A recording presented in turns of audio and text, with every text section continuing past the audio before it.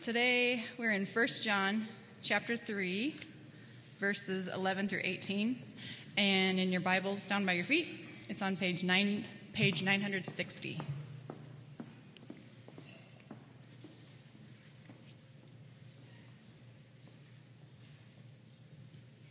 First John chapter 3, 11 through 18.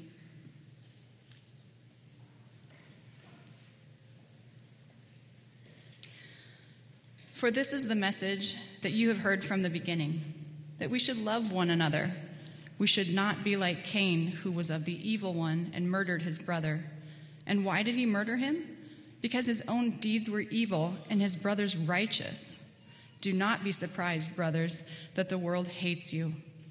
We know that we have passed out of death into life because we love the brothers. Whoever does not love abides in death. Everyone who hates his brother is a murderer, and you know that no murderer has eternal life abiding in him. By this we know love, that he laid down his life for us, and we ought to lay down our lives for the brothers. But if anyone has the world's goods and sees his brother in need, yet closes his heart against him, how does God's love abide in him? Little children, let us not love in word or talk, but in deed and in truth. This is the word of the Lord. Well, good morning.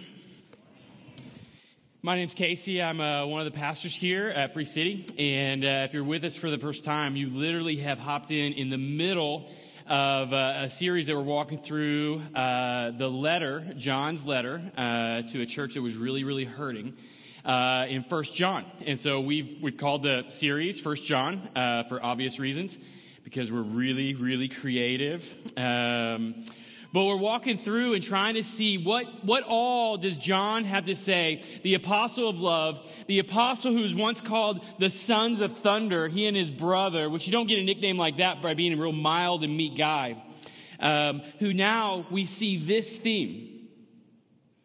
Where, if we were just going to break it down, he says, don't be like the world and hate and murder. So you'd write that down. Don't murder. Good. Okay. And it'd say, and be generous and love. And so you could write that and we could just go home. But this actually, I think it has a lot more to say for us. I think it actually has a lot for us to turn over in our hearts.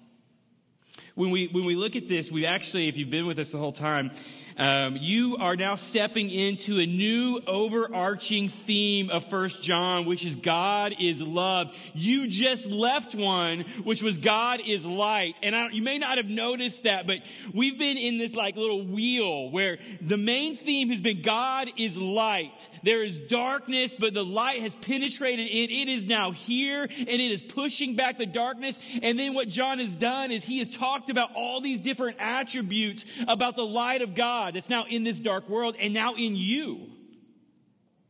And now he's going to switch to this other theme of God is love. And he's going to talk about a lot of the same kind of attributes that work around this second main point, that God is love. And you probably didn't notice that. You may have. You may be a better reader than me. I went to public school. So, I don't know. But because 1 John is not linear. Like a lot of the other epistles, letters, mostly Paul's, are very linear in say, like Galatians, Ephesians, Romans. They're very, very linear, meaning they say something like this: hey, this is true and this is true. So if 1 and 2 are true, then 3 or 4 are true, but never 5. Always avoid 5. Very, very linear. John doesn't work that way. If you think about Ephesians 1, 2, and 3, what's happening, this is really all Paul's letters. He's unpacking the gospel. This is what you have because of what Jesus did. This is all that's available to you. You didn't earn it. It was given to you because God, from forever past, chose to create you and bestow his love upon you, and his love will change you. And so it starts in Ephesians, the first half, 1, 2, and 3 is all about this life-changing love of God that we call the gospel, that Jesus came and died in your place to make you so you can now stand before God in his righteousness. He took your sin and gives you his righteousness. And then he's like, okay, if this is true, chapters 1, 2, and 3. Then we get to chapters 4, 5, and 6, and we hit themes like this. If that is true, then this tells us how to do church. We should be unified. If that is true, then this tells us how people change. Change doesn't always happen real linearly or easily. He goes on, he says, if that is true, then this is how we should do marriage, parenting. This is how we should do work. And if that is true, this is how we engage in spiritual battle. Really linear. And so, I mean, if you are kind of a type A person, Enneagram 5, if you are that person, you love Paul's letters. Like you can just kind of dig in deep on them. But if you are not that kind of person, if you're more artsy or fun, you just want to give him a wedgie, And so you should love 1 John. He is like the haiku apostle. I mean, he is like, 757. No, wait, 57, whatever. I'm not the haiku guy. And so, I mean, you should love him. He is all over the place, and he is repetitive. And he wants us to take these images that he gives us, like God is light. And he wants us to wrestle with those things. He wants us to ask questions like, what if I let the light of God into this relationship? He wants us to wrestle with, what if I carry the light of the gospel into my work or into my classroom? What if I let it lead me in my family relationships? Might they be different? He wants us to dream and wrestle with these things. And now he brings this next theme. God is love. And so we've actually heard some of this language before. And so look at verse 11. It says, for this is the message that you have heard from the beginning, that we should love one another. Like we've heard this love and hate relationship back in chapter 2, verses 9 through 11. But that was around a different theme. And now he's going to apply the same kind of language, the same kind of argument, the same message to show how the love of God doesn't just light up a room. It changes a heart and makes a heart that reciprocates love at best to a heart that reflects an otherworldly love. He's going to step in. And he's going to return to this idea. And you might, sometimes you think, I've heard it. I don't need to hear it again. And you might ask the question, hey, why is John talking about this again? And the answer is because you still stink at it. He could talk about the quality of your love 1,000 times, and we still stink about it. It's like when you do the sermon series on how to have good friendships. And some people do that every year, like, man, your friendships stink. How do we do good friendships? And you get motivated. You're like, man, I should do that. And then next year you do it again, and you're like, man, my friendships still stink. Because you haven't invited the light or the love of God into them. That's not really a how-do. It's more of a changing nature in you. And so right here, it's not wasted breath for him to come back and say it again. And if you're like, man, Casey, you're repetitive. I'm not repetitive. The Bible's repetitive. But here we go. Actually, so Anna, our youngest, she's cute. That's her spiritual gift. She, when I love it, I'll tell Anna, I love you. And she'll go, I know, Dad. And I'll be like, how do you know? And she's like, you tell me all the time. And I'm like, I just wanted you to know I love you. And so we do that discourse all the time. And so there's an element, I know she knows, but I want that knowledge to be deep, because one day a boy is going to say, Anna, I love you. And I want it to be deep so she knows that I will kill him. And so it's not that you know. You need to know. And so he comes back around, and we're going to talk about this love versus hate theme again. You see, here he's going to unpack the nature, and this time he really unpacks it. Like, just look down at the text. In both of the texts, when he talks about hate first, we have a live example. We have a motivated feeling, and we have a death. I mean, look at it. Here, Cain hated and murdered his brother Abel. Live example, person Cain. The nature in his heart, how his heart was bit, hatred. The action, death of his brother. He unpacks it. He says, think about the first family. Think about one generation away from the fall, how it messed that family up. Think about how worldly love, reciprocating love, turns to hate, and how we need an unworldly love. So then he gives us another example.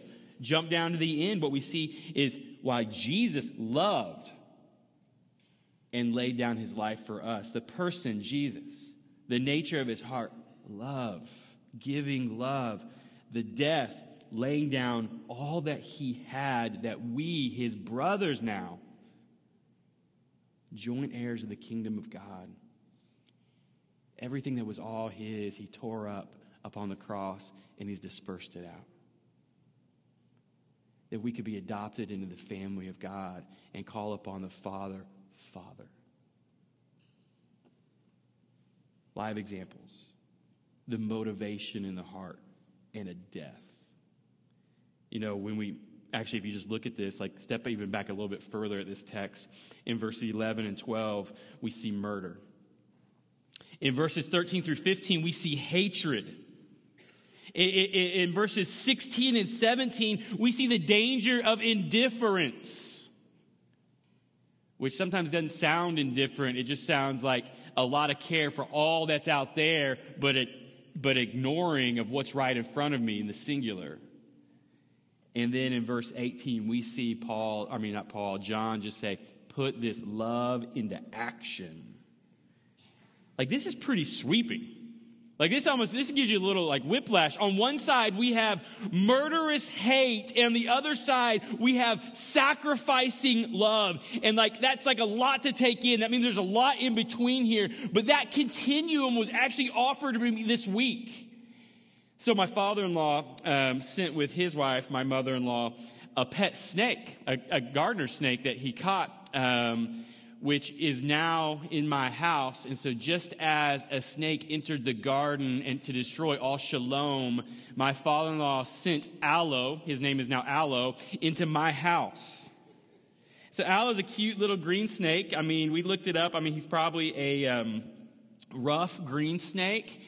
But in my heart of hearts, I think he's a copperhead, you know? And so, you know, it's tentative, like now it got cold, and I'm like, do we just send it out to die? And, I mean, I'm okay with that, but we haven't. And I actually, so we text one of our friends because they have a lot of critters, and we're like, hey, do you have a little critter cage? And she bought us a new one. And so I feel obligated to hang on to Aloe for a little while. And so we're researching how to take care of Aloe. My daughter Liv, we were driving, and she goes, hey, Kay, or Dad. Sometimes she does call me Casey. But she goes, hey, Dad, on a scale of 1 to 10, how much do you love Aloe? Well, we do a lot of scales, 1 to 10. I was like, I don't know, what's 1, what's 10? And she said, 1, you want to kill him, which is like, that sounds pretty good. 10, you'll die for him. Same continuum this week. Murderous hate, life-giving, sacrificial love. Are you a 1 or a 10? Before I could say anything, Cruz in the back of the car goes, I'm an 11. And I was like, I'm a little less than 11. But this is the continuum that's in front of you. Murderous hate that causes the death of a brother, driven by envy and self-exposure. An otherworldly, sacrificial, life-giving love. This is what's in front of us. And really, this is how we're going to phrase it. And so if you're taking notes, we have 2 points, 2 main points. And we're going to talk about this, loving like the world. What does it look like to love like the world? And like for some, that could be really insulting, but I think I'm going to try to unpack it in not an insulting way, but what we actually see. And then the back half of it, loving like Jesus. Because those are the examples, loving like the world, loving like Jesus. And so first, in verses 11 through 15, we are warned about loving in a worldly way. And this is just the normal way that we naturally love others, that just naturally comes out, that naturally kind of puts us on a downward spiral. And so even though verse 11, it commands us to love one another, it jumps really fast into this idea of hate. It says, you should love one another, and don't be like Cain who hated and murdered. Like, it jumps pretty fast. And so I just want to make this case that there's a natural way, because of the fallenness of us, that we fight against all the time. And some of us do a great job of fighting against it. But we fight against it all the time. There's a natural pattern of love that is reciprocal in nature in this world. And so, let's just do this. So verse 11. And for this is the message that you have heard from the beginning. Now, this is, when John is writing this, what happened is a bunch of leaders of the faith have left the church. They've embraced a different kind of set of salvation, the way it works. They're saying we don't really need Jesus. It doesn't really matter how we live because we have this intrinsic knowledge now that we're above that. And so that's why he's saying, no, if you're in the light or if you're in the love of God, it's going to affect the way you live. It's going to affect the way you treat others. And he says, this is the message from the beginning. It hasn't changed. We're not stepping into like a new continuum of information. It hasn't changed.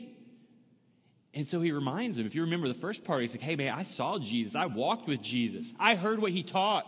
I'm still alive. This is not far from us. A historical Jesus that lived and died, that is written about more than anyone else, that is firmly established that he died upon a cross, and then his followers said, man, he lived again.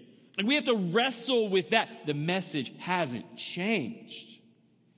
But just for us, and this is all times, all people, you should be leery when someone who's still looking at the scriptures comes up with some radically new insight that undoes the way people have understood the scriptures for thousands of years. You should just apply some skepticism. The language in which it was written has been dead for about 1,000 years. You should be leery, especially when it just happens to go with what our culture wants to hear. Just be leery of that. Like, that's kind of crazy. That's like when you go to break up with someone and they don't accept it. I don't want to hear that. We're still together. No, it doesn't work that way. I'm breaking up with you. I mean, let's talk about some breakup rules real fast. This is timely. Don't blame God, all right? This has nothing to do with 1 John. You can't be like, well, God wants us to be broken up. If God wants you to be broken up, it's because there's something wrong in the relationship that's probably your fault. All right? You can't blame God. Like, I really want to be with you, but he says no, so, you can't blame him. Own it. But you got to be really clear. When you're breaking up, you're like, it's just not right now, but, who knows, maybe later. That's all they hear. Who knows, maybe later. You're not really going to be friends. You'll be friendly. You should be friendly. And right now, some like, that's not true. No, it is true. One day you might get engaged, and then you might get married. You're not just going to hang out with your ex. Your ex will become what's her face or what's his face. You need it. You can't, listen, if you say, hey, I just really want to be friends, you should be friendly. Like, I'm going to see you, we're going to hang out, but friendly. But if you say, I just really want to be friends, all they hear is Michael Bolton. How can we be lovers if we can't be friends? And they're like, oh, okay, it's going to work, okay. Michael Bolton, he sold a lot of records, And so the danger is, and the reason why he says this is the message from the beginning, we are so prone to hear what we want to hear. And if the word of God doesn't offend you, like it's going to offend you. We're going to go Beatitudes in a minute on you. It's going to offend you. It's going to challenge you. If it doesn't offend you, you're not reading it right. And so he says, this is the message that we've heard from the beginning. It hasn't changed. And then he says, verse 11, stay with it. It says that we should love one another. Like, one way to think about this is what the gospel does inside of us. It corrects our loves. Like we think about the message of the gospel coming to fix what we do, like stop being that and watching that or doing that. But John says, no, listen, what the seed of the gospel, the seed of God inside of you, what it's going to do is it's going to reorientate your soul, reorder your loves, put them in the right dimensions. It is here to correct you on the inside, and that will come out. And the litmus test of all of this stuff, he's like, hey, if you see something else coming out, maybe the seed of God isn't in you. But I also this came up in our city group. Man, my city group, we should talk about the passage I'm about to preach, because they always give it insight, and I'm like, dang, I wish I would have known that before, they always give us insight. But one of the insights was, hey, sometimes killing sin is like beheading it. It just dies. Sometimes it's like slowly poisoning it. It just gets weaker over time. Sometimes the work of God on the inside of your soul is strengthening a love that is atrophied, that takes time to get strong, while it kind of smothers another love that needs to be weaker. And so it's here to reorient. And this is the part where I'm about to go beatitudes on you. And so sometimes when we preach, you're like, oh man, I feel guilty. And sometimes something's said, and I know because this happens to me, someone's preaching, they say something like, oh dude, that's me. And you're like, don't move. It's like you're standing in front of a T-Rex. If I move, everyone's going to know that is me. Which I don't know how we know T-Rexes actually see only movement. I don't know how that was Jurassic Park. I don't know if that's true. But you're like, don't move. How much worse would it be when Jesus preaches because he sees your soul? The phrase that you see over and over, knowing their thoughts. That is rough Sunday. Knowing their thoughts. Well, hey, Casey, let me talk to you about your stuff. Knowing their thoughts. Matthew 5, same theme. You have heard that it was said, you should love your neighbor and hate your enemy. That's the reciprocating love that all our loves in the world eventually get to. The reciprocating love that all our loves eventually get to. You know what it looks like? It looks like this. It looks like, hey, that person snubbed me, so I'm going to snub them. They told some stories about me, so I'm going to tell some stories about them. They love and accept me, so I want to love and accept them. They were rude to me, so I'm going to be rude to them. They hate me, I hate them. Reciprocating. I think I said that right. Reciprocating. And we fight that and we do better, but it's where it's all going. Have you never been guilty of that?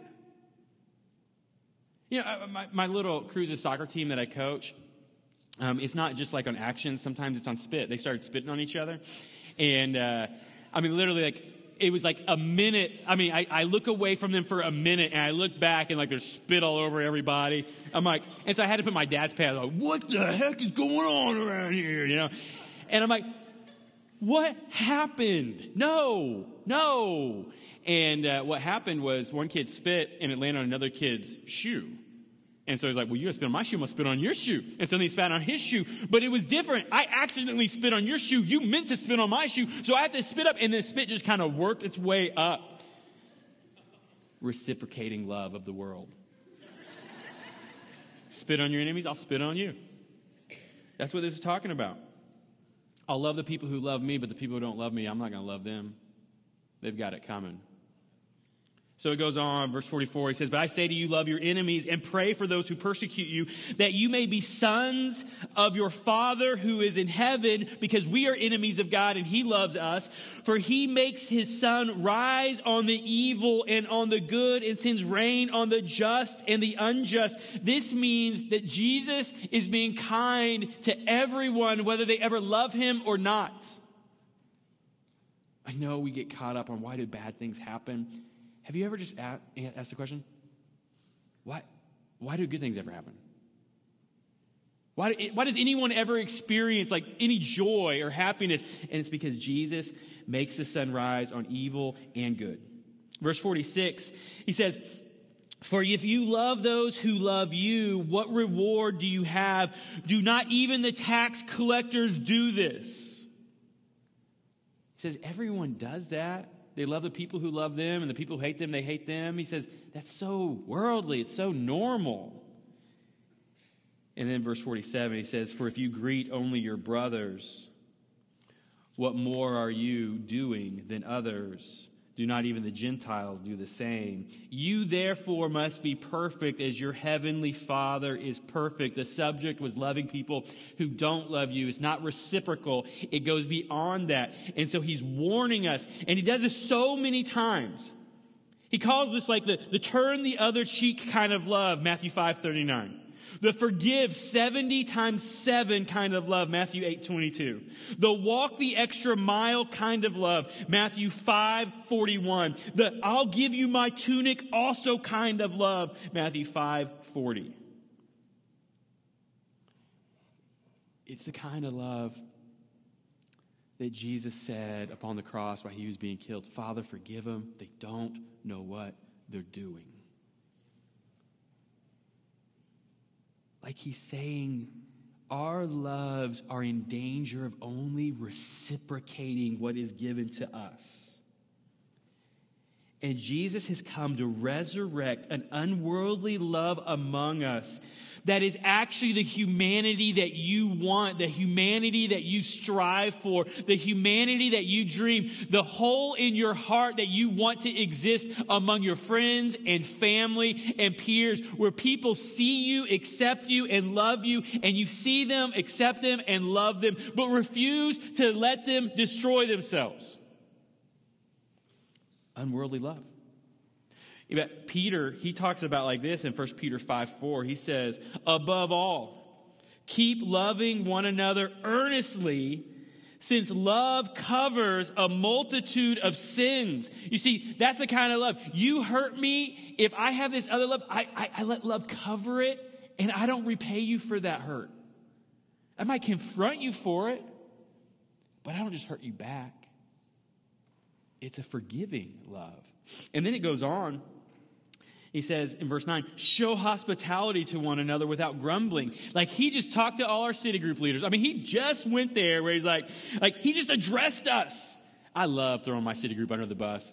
You know, sometimes we'll find a mess and he's like, what kind of person would do this? I'll be like, these animals, you know, I mean, I just throw them under the bus right away. It's only funny if you're a city group leader. Okay.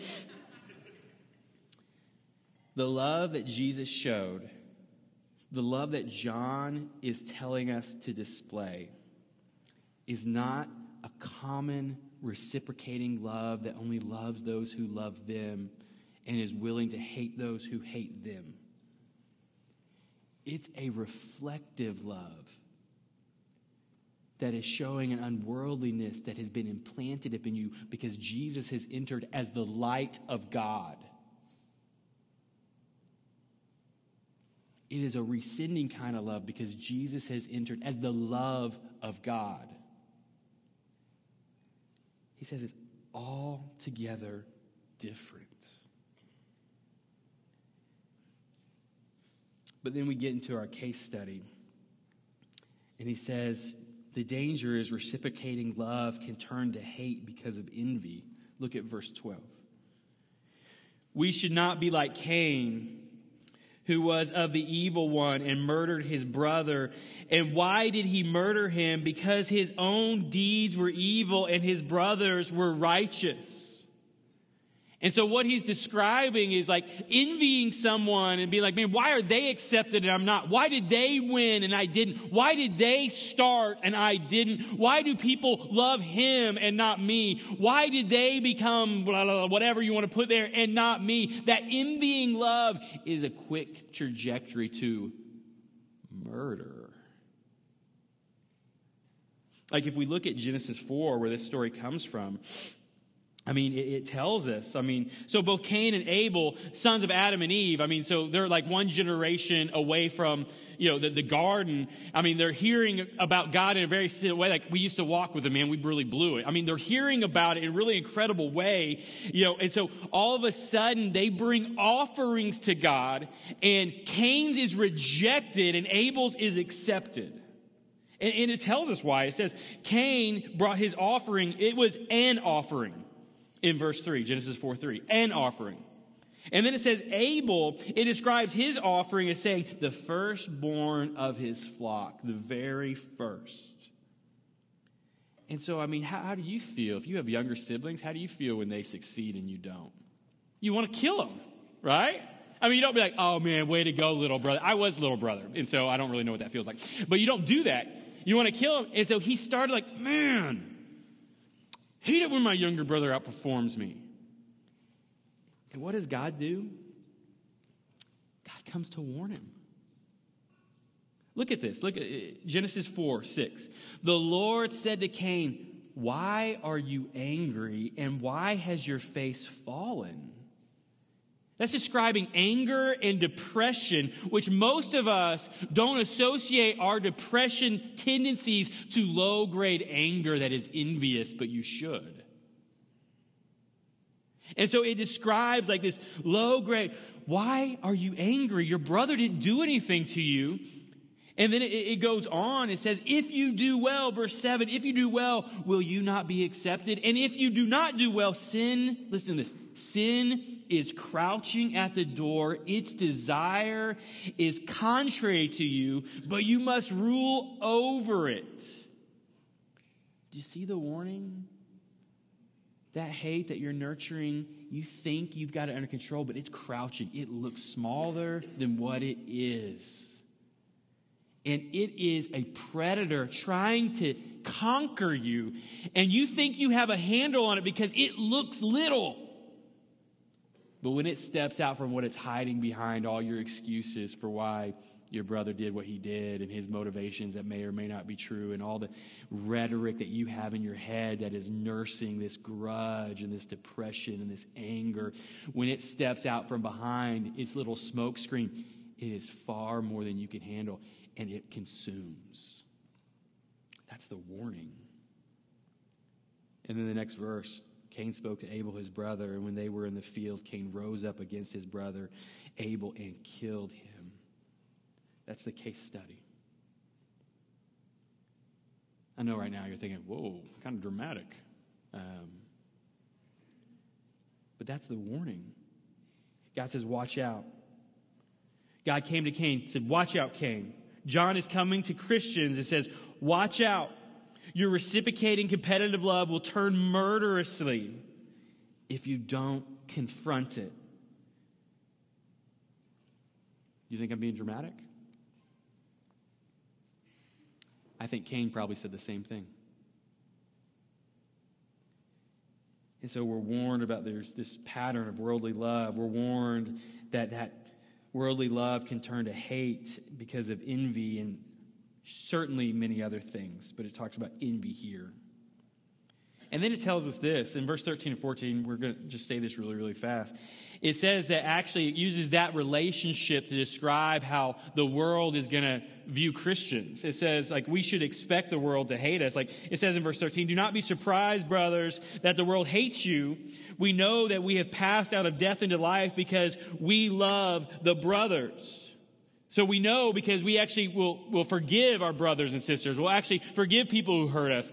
And so it goes on, whoever does not love abides in death. Like, I want us to be careful. I want you to hear this, but I want you to be careful. Because sometimes this truth can kind of get construed to let you be a jerk and the world hate you. Like, the message of the gospel is offensive. God is claiming ownership and right to name everything in your life, and he's not afraid to name things wrong. Sometimes we add offense. I don't know why. It's fun, maybe. I don't know. And then when that gets pushed against us, and we're like, oh, see, I'm being persecuted because I'm right. You know, a lot of people did hate Jesus. They killed him. A lot of lost people really loved Jesus. They couldn't understand, why is he so kind to me? That dichotomy should exist in your life. If it's all one or the other, something's wrong. And it's probably you. I mean, that happens to me. Like, when I say you, it's like up here, you. Okay, me too.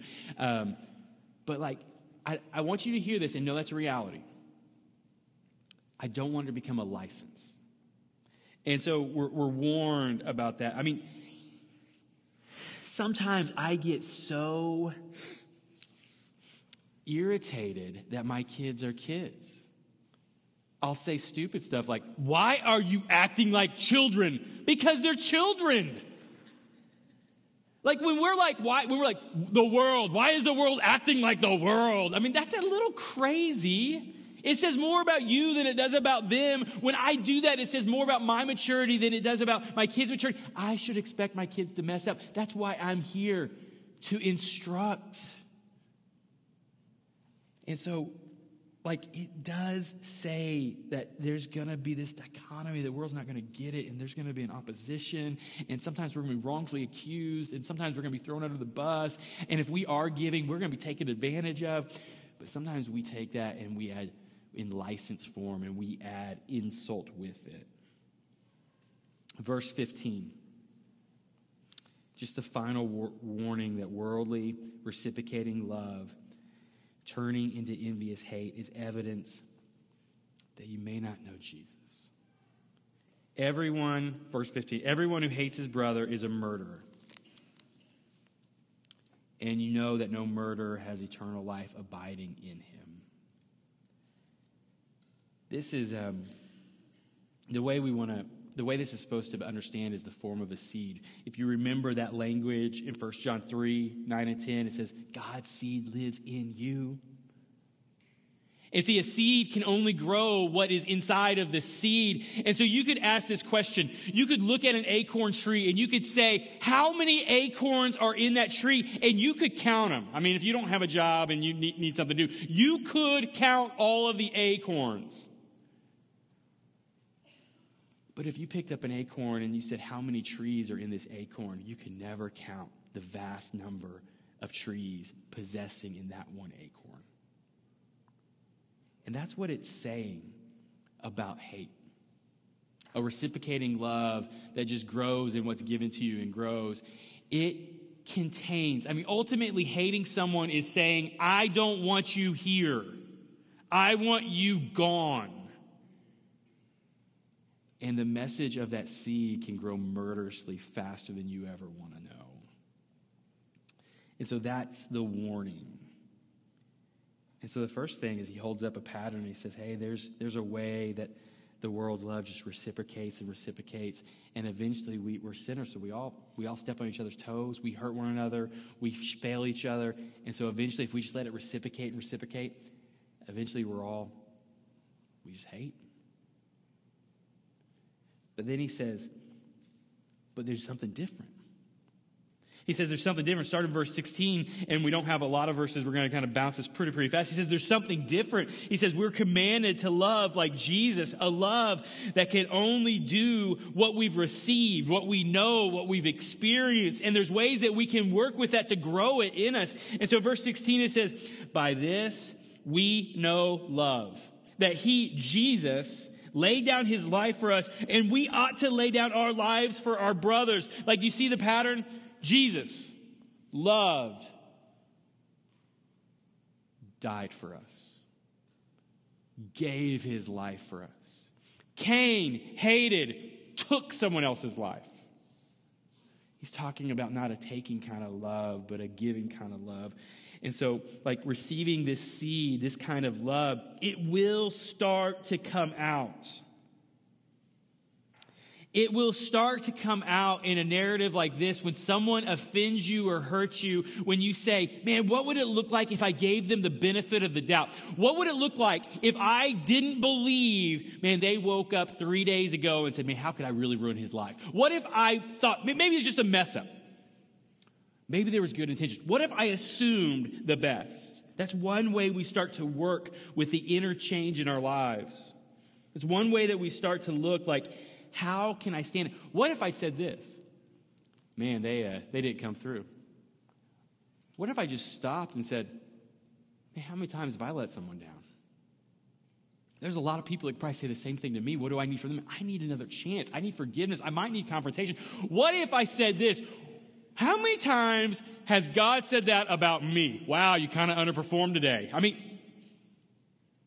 What if I change the positions? That is you participating with a seed of God that is growing inside of you. And by participating with it, it increases the growth. And so he's saying, if you've received this kind of love, you can now start to participate in, just like he laid down his life, you can start laying down your life. And it may not start with you actually having to die for someone. It might actually start with you just forgiving someone and not reminding them all the time, oh yeah, that's what you do, because you always do that. You're like lying in the wake, waiting for a moment to say, see, it's who you are. He says, this can change everything. Look at verse 17. This verse has a lot I want to unpack. It says, but if anyone has the world's goods, and so he's talking about a giving kind of love. If anyone has the world's goods, literally it just means cosmos bios, the world's things that bring life. If anyone has the world's goods and sees his brother in need and yet closes his heart against him, how does God's love abide in him? Like those 4 words I want to unpack. First, world's goods. It literally, I already told you, it just cosmos bios, where we get biology, the things that you need to sustain life. It's saying, Christians, if you possess some of the things in the world that sustain life, you are eligible. And so it's talking about like things that sustain life. And so like right there, like it's putting all of us in a position. We all possess things that sustain life from this world. And I actually think we can take it a little bit further. Like this is pressing just a little bit, but this is why we fight sin. Like we fight sin because my sin is not a personal matter. It's a corporate matter. My sin, just like the crouching little tiger of hate that was about to devour Cain, it will not stop with me. It will devour my family. I need you to fight sin for me. You need to fight sin for the person next to you who's freezing because this room is really, really cold. If you don't know him, you can still snuggle with him. I mean, it's weird, but you can. You need to fight sin. You have the possession of the light of Jesus and the love of Jesus in your heart. And so this, right when it just says lives, like it's talking about earthly possessions that supply life, but I want to take it just a step further. We're a community. We need one another. We need to share the life-giving truths that we have with one another. We need to help one another. And so the first thing, it says, if you have things that produce life, I'm talking to you. Then look at verse 17. It goes on, you see the word sees. Like that word, like it's saying this, are you close enough to see? It's not talking about a casual walk by look where you just kind of see, oh, they've got need. It's talking about, do you perceive? Are you close enough someone to perceive what the real problem is? Because sometimes just helping the presenting problem is actually killing them. And so it's saying, Christian family, if you have anything that produces life and you are close enough to people to see what is the real problem, like you have to get close enough. And then notice this.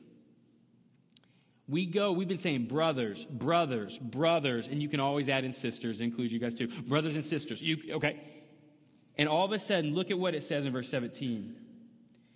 If anyone has worldly goods and sees his brother, it goes singular.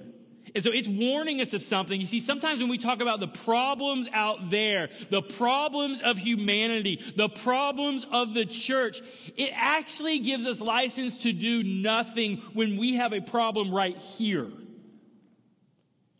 You see, talk about helping everyone, but I have someone right here that I need to help. I look over them because I'm like, oh man, we got all these problems. What about the brother or sister right in front of you? What are their needs? Are you close enough to them to understand the problem to help? And so it gets real specific. C.S. Lewis in his fictitious screw tape letters, which I wish someone would update it. The language is kind of hard to read, but I love it. I think it really helps understand how Satan works against your flesh to keep you away from being what God wants you to be as a representative in this world. And there's a part where you got Uncle Screwtape, and he's helping his nephew, his kind of neophyte demon. His name's Wormwood. And he's helping him with his patient, who's a guy who became a Christian. And he's like, don't worry, we can still kind of really screw him up. And then he says this about this idea of the problems of vastness and the problem right in front of him. He says this, do what you will. There is going to be some benevolence, loving generosity and kindness. There's going to be some benevolence as well as some malice, selfish hatred in your patient soul. You have both. If God has awakened you, you have some benevolence that needs to grow. You still have some malice, selfish hatred in you. It goes on and says, the great thing is to direct the malice to his immediate neighbor, whom he meets every day, and to thrust his benevolence out to the remote circumferences, to people he does not know. The great thing to do is to have a really detailed list of all the ways that guy has screwed me up, have wronged me, a detailed list. And then to have a general idea of how I can be loving to all these people out there. He said, the malice thus becomes wholly real, and the benevolence largely imaginary. John is warning us of the same thing. He changes it, says, who is in front of you right now that you can help give life to? Let's look there. And then the last thing, it says this, a shut heart.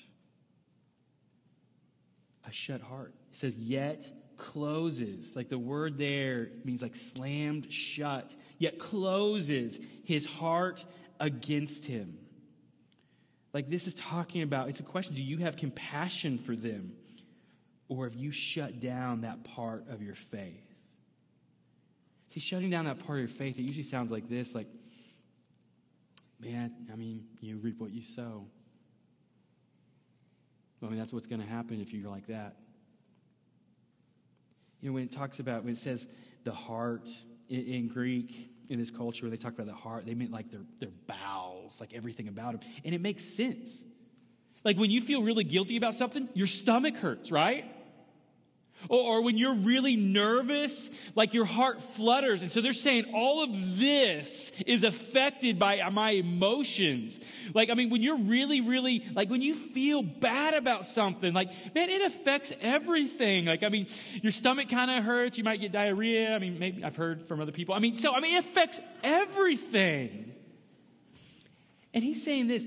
They regarded the heart as a seat of emotions and decision making. And he's saying, listen, when you're close enough to someone and you see the need, not someone, and you see need, and you just shut that part off, I'm not going to be affected by what you need. It's saying that's a reflection of what is inside of you. It might be a reflection of how you think God loves you. And if you think God loves you based on your performance, the gospel in you is either misinformed or you don't know what the gospel is.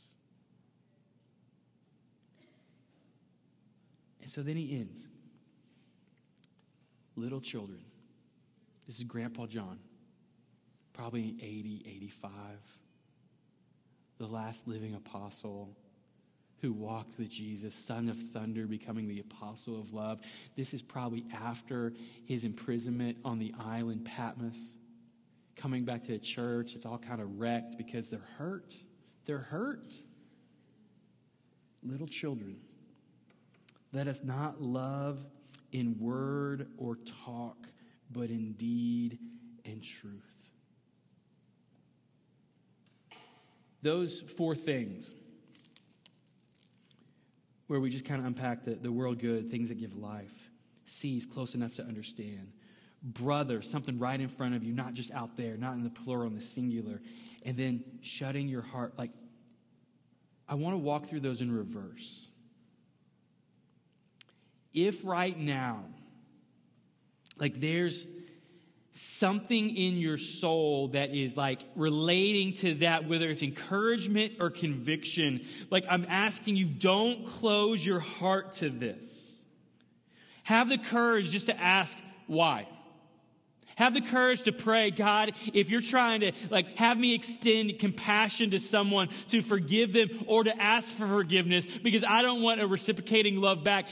Have the courage to sit with it. If you don't even know what you believe about Jesus yet, have the courage to ask the question, who was Jesus? A lot of people seem to still be talking about him. Who was he?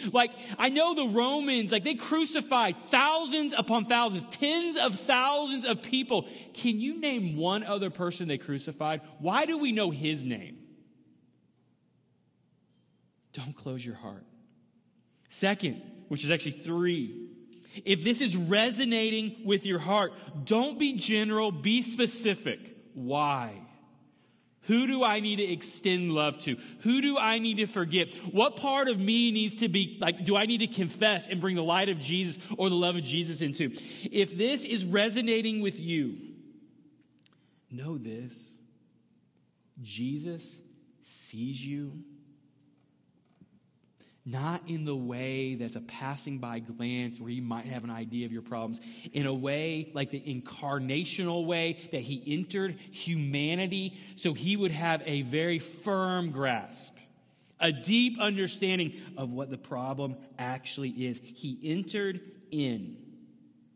He understands more than you'll ever know. And then last, he told us the solution. In 1 John 3:23, we'll get there soon.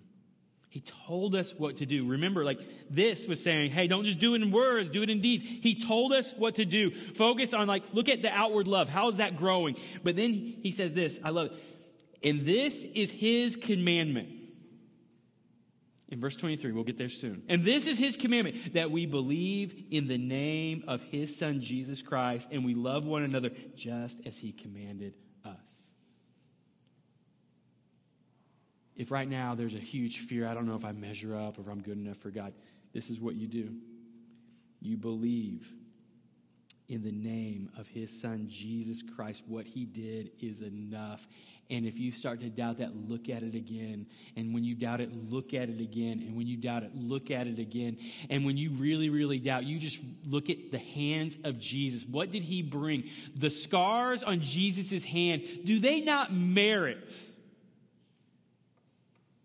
Do they not merit giving him the benefit of the doubt?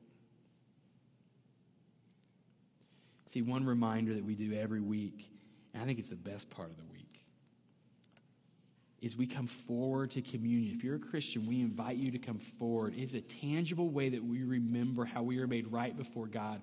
The way we take communion is we start on the bread and we tear a piece of bread away. Remember that his body, his real body that felt pain, that felt exhaustion, that had needs, his real body was broken. We take the bread and we dip it into the wine or the grape juice. On this side of the room, the wine is in the stoneware, the grape juice in the glassware.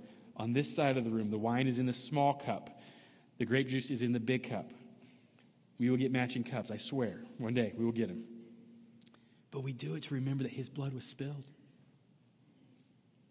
Jesus died. But we're still doing it as we look forward because Jesus rose again and we're looking forward to our own resurrection where the worldly pattern of love has no more hold on us. Let me pray for us. Father, Lord, we just ask for help. Our friendships, our relationships, they need an unworldly love to enter in and to grow out. And Lord, give us strength to participate with that, to give the benefit of the doubt to others, to confess deeply to one another. Lord, give us that strength because you tell us the way the world is going to know us. You don't say is by our awesome theology. You don't say by the incredible books that we write. Theology and books, extremely important. You say the world is going to identify us by the way we love one another. Providing life-giving needs, knowing the problem, being close enough to our brother to know the problem, to enter in, not to reciprocate whatever they're doing to us, to give love in place of hate, to go the extra mile, to provide for needs. Lord, make us a people like that. Father, we ask for help. In Jesus' name, amen. Come when you're ready.